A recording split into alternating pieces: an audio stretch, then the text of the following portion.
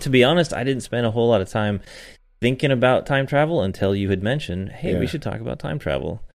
Well, there's so many aspects of it. There's the fun part of it, all these, little videos that people have that show little tidbits of possibilities of time travel, and it's fun because it gets you thinking, and that's the funnest part about it. But then after you enjoy those moments, if you're like me, you think a little bit further, like, yeah, but really, can that? Yeah. Because, a couple of those look maybe serious, that it could be something, and, and then how can that be? And then, it goes all the way back to Albert Einstein that, seems to think that there's a pathway to that. And so it's always a fun topic because it could go from the absolute not serious at all, but fun to, well, this is going to be deep because, I think there's a pathway to it. Or it could almost exist to a point.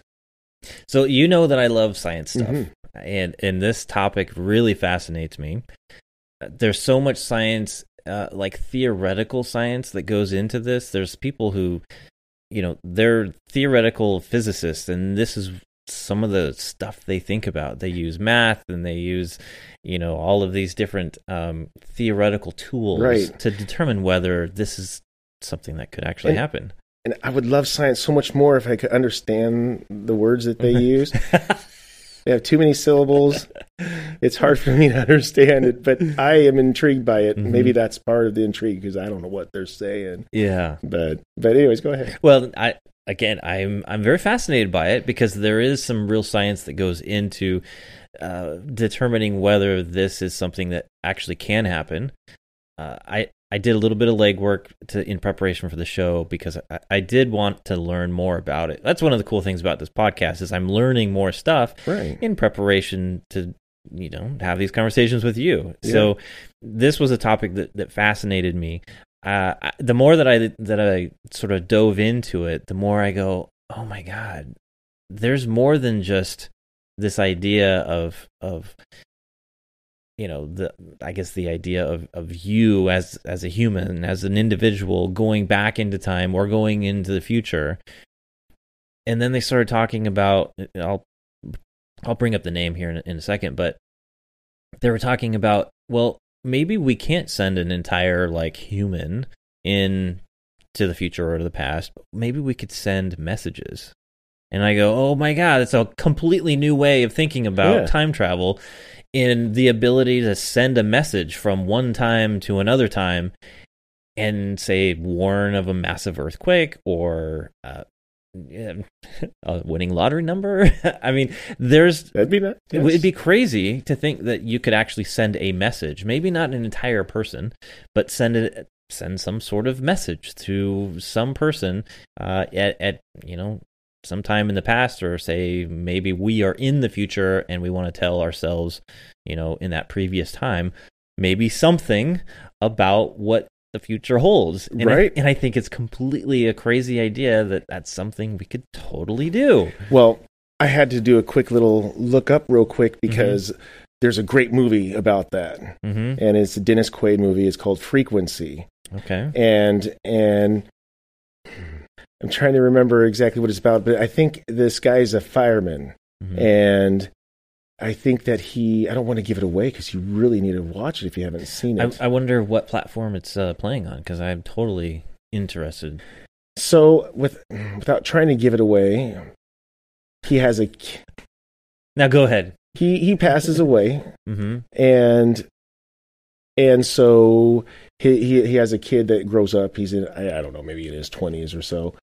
Well, there's also a time where Dennis Quaid is still there, but they have this little ham radio that they talk into. Well, his little son was raised with the ham radio, and so he was chit-chatting and found out that somehow that's his son. Oh. And so it was pretty neat that through time, his son tried... I don't want to really say, but... No, this sounds very familiar. Because I think I've actually probably seen this. Because this whole story does make it's sparking something in my brain. Yeah, the son kind of got to talk to his dad through time and to like help save him from a situation that's going on through his dad's time. And so that's interesting. It's called Frequency? Yeah. Okay, I'm going to have to add that to my list. Producer Ethan, great write movie. that down. In fact, that might be fun for us to watch tonight. Yeah. It's a good family show. I mean, okay, well, I'm going to have to add that to my list because I am fascinated by it. So there's a scientist, he's a theoretical physicist, I think is what he is. And his entire focus is on time travel. His name is Ronald Millett. Does that sound familiar? Nope. Ethan, maybe you can bring up his picture here. Just look up time travel and Ronald Millett. I wrote down some notes, so in case I forget some of the stuff that that I had been watching and stuff, because there's quite a few different shows on. I think there's even something on Netflix about it. There's a whole bunch of stuff on YouTube, of course. But he's a professor now. He was fascinated by time travel, sort of when he was a bit younger. He lost his father from, I guess he had a heart attack. Yeah, there he is. Thank you. He lost his father when he was pretty young. His dad was like 33 years old, and he loved his dad, just absolutely adored his dad, and got sort of thinking about time travel as an opportunity to go back in time and save his dad, right? So there's this, it's a movie script almost, right? Well, he basically started to research, and he has dedicated his life to time travel. And it's super interesting that he is, and I'm not a scientist. I don't know all the details, but bear with me here. I'm sure folks will call me out on it as I screw up some of the stuff. I'll call you out on it right now. I just don't know better, though. But he was inspired by H.G. Wells' Time Machine. Okay. And he also really respected Albert Einstein.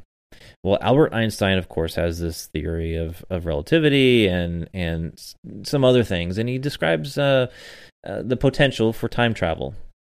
We know right now that we can travel into the future. Correct. Right? Yes, I can't explain it. I've had it explained to me, but yes, it may not be how, I'm just going to say it this way, how Hollywood might portray it to be, but at this point in time, I feel that we could prove that it can exist to a point. And so it's unfortunate I can't have a good discussion of it, but please explain how the best that you can anyways. And I'm gonna I'm not gonna do a very good job either. But it's okay. Here's what my understanding is. There are several different people that I've heard about time travel about, and here's one thing that I think is very easy to understand, okay? And that is light, right? So light travels at a constant rate. Nothing can be faster than nothing can be faster than the speed of light. Neil deGrasse Tyson, a big fan of his education about science. He makes it interesting and somewhat understandable to a layperson, non-science person, right? And he describes, think about like the stars. The light that is being emitted from a star right now takes a long time for it to reach our eyes. Right? So what we're seeing is an image of the past. Yeah, but right? See, that's a good way to explain it. Right? Yeah. So and so that gives me a little bit closer understanding of example is if that star decides to explode or however they decide to go out, when we see that reaction, it's already happened a long time ago. It's like a ripple in a lake. Yeah. It's happened a much longer time ago. Yeah. So think about this was another way of sort of describing it, and that is, so let me back up a little bit. So Einstein came up with this equation that talks about space-time and the difference in how gravity impacts our perception of time. Okay. I think he calls it space-time. Again, these are hard concepts for my brain to to really understand. So you know where I'm at then. I had to get out and lock in the hubs, put it in 4-wheel drive. Well, so he talks about this equation where we can actually calculate some of this stuff. Well, some of the other folks have described the satellites that orbit the Earth, how they all have clocks on them, right? And of course, we have clocks on Earth. And what they say, the clocks from the satellites appear to us to run faster than the clocks that we have here. And when they set the satellites up originally, they couldn't synchronize the clocks. The ones that were orbiting the Earth seemed to run a little bit faster than the ones on Earth. And they couldn't figure out what it was until they applied Einstein's calculations. And as soon as they did that, they were able to synchronize the clocks from those satellites to what we have on Earth. Because the satellites, you think about like GPS satellites, those things track where we are. They triangulate things. They, if you can know the ranges or whatever, and you can track the time, you can determine exactly where you're at on Earth. Right? So by using Einstein's equation, they're able to synchronize those clocks. Well, so that right there, even though it's such a small, minuscule amount of time, it's still true that we being closer to Earth with a lot more gravity and those satellites being much farther away from Earth with very little gravity, gravity has an influence on time. It blows my mind that is true. So if I stand and let's say I have a so if I have a 10-foot pole, mm-hmm. and let's say what should I get? Can't get a puppy. No one likes to have a puppy get busy. And get a little ant and stick it on the end of it. Screw that damn spider. Put a damn spider on the end of that thing. Okay. And then the further I hold it out, it's going way faster out there than it is me spinning. Mm-hmm. I'm spinning slowly, and out there is just hauling butt. So am I like sending that sucker back in time when I'm spinning around like that? Well, possibly. I think it's in relation. It almost makes to it sound gravity. Like right. So like, is it the gravity gets the further away you get from Earth, at least to a point, and then I'm sure it maxes out, if you will, but you get less gravity.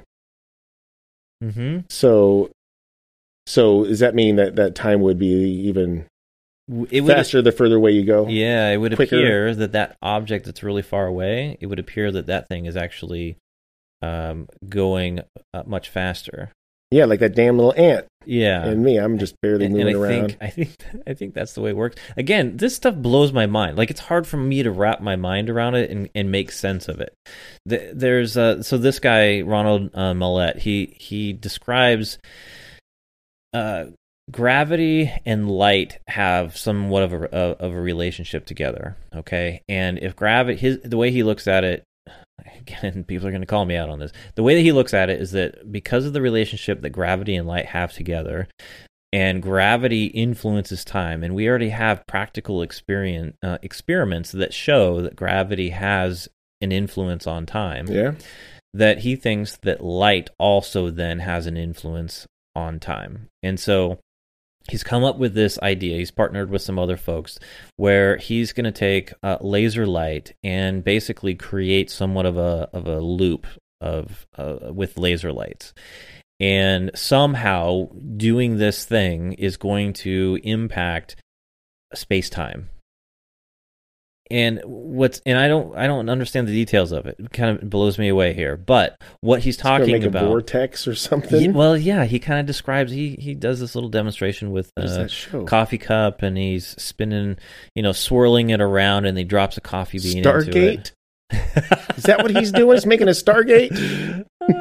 Sorry, wouldn't that be something? I mean, that's what I mean. Because then it takes you to a different time, not necessarily a different place. Yeah. Although space, time, and place have, and this is gonna get, I'm going crazy here. My brain is gonna turn to jello. So he talks about using light as a way of manipulating space time. Okay, so but he describes this thing as he says, with this, you can't go to a previous time before the machine was turned on. He says once he's got this machine built, he says moving forward in time, it's possible that you could then use this as a way of, let's say, communicating with, I don't know, communicating with what, but communicating back to any time after the machine had been turned on. Right. Gotcha. That kind of blows me away. Starting point. Yeah. Right. And he says, maybe there's no way to get, a human or an object to go back in time, but to be able to encode a message into something and send it back in time, he thinks that is totally possible.